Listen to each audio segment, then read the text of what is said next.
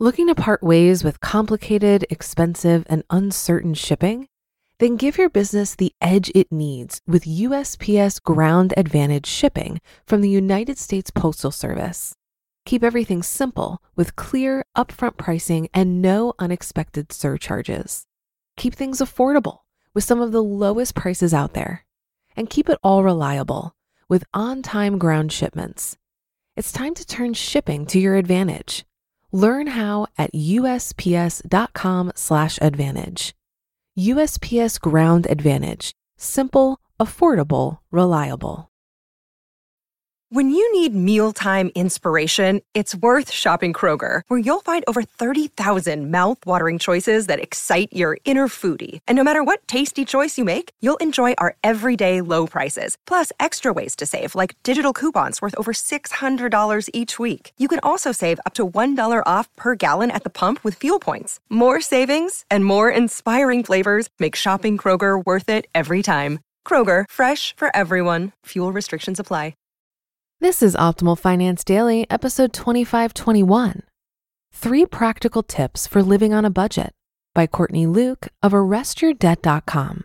And I'm your host and personal finance enthusiast, Diana Merriam. Now let's get right to today's post and start optimizing your life. 3 Practical Tips for Living on a Budget by Courtney Luke of ArrestYourDebt.com. Many people have a hard time sticking to a budget. They often find themselves spending more than they intended when they were setting their goals for the month. Some people find it difficult to stick with their budgets because they've been living beyond their means for too long. It may be time to cut back on how much you spend. Budgeting is not a new concept, with the 50-30-20 rule being one of the popular budget calculations. 2 years ago, the average American family committed $61,334 to household budgets. Budgeting goes beyond planning, and the important thing is sticking to your plan. No matter why you're budgeting, the following tips should help you see things through and be consistent. Number 1, commit to using budgeting tools and methods. It's one thing to plan or set a budget, and another to find the right tools to help track or monitor your monthly expenses. These personal finance tools help individuals project, record, and track their expenditures as the months go by. The most traditional and conservative method many households use is planning and projecting their household budget on paper. Whether handwritten or printed, having a physical representation of your budget planning helps you see firsthand the numbers you're dealing with. Moreover, with proper filing, you'll always have ready access to your records. If this method doesn't seem favorable, you can try the cash envelope method. Another budgeting tool you may find convenient is the electronic type. Microsoft Excel and other digital sheets effectively manage your household budget. The chances of losing household expenditure records are greatly minimized because digital files can be stored on a cloud account. There are household budgeting apps like Mint, Honeydew, and EveryDollar that you can use for this purpose. It helps greatly when you stick to a monthly record keeping by using any of these methods and tools. The first step towards living within your budget is to understand how much money you have available for monthly expenses. This should include all spending except rent and utilities.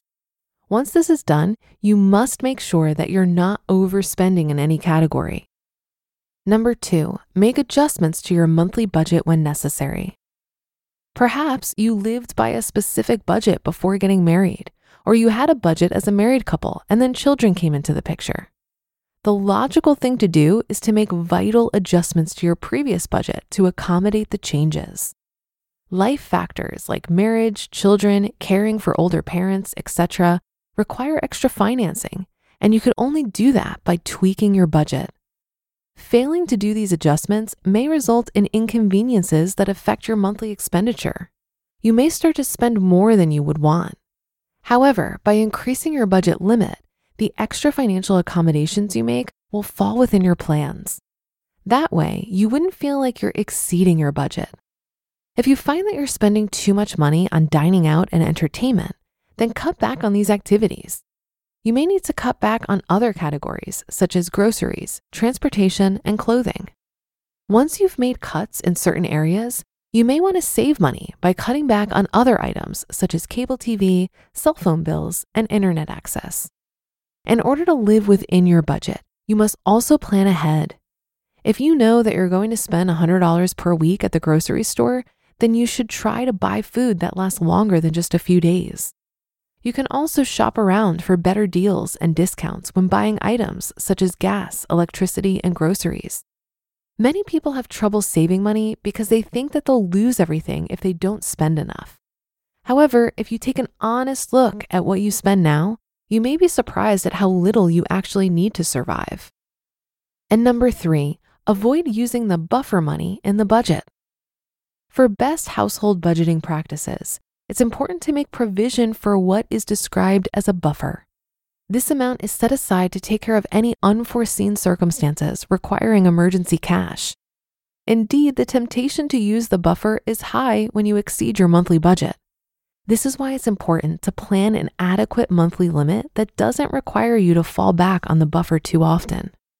While planning a budget is important, it's imperative to walk the talk. The practical steps you employ to stick to your household plan will contribute to your domestic financial planning. Wrapping it up. You don't have to go broke paying off credit cards. You don't need to spend all of your time shopping for bargains, but you do need to know what kinds of expenses you can afford.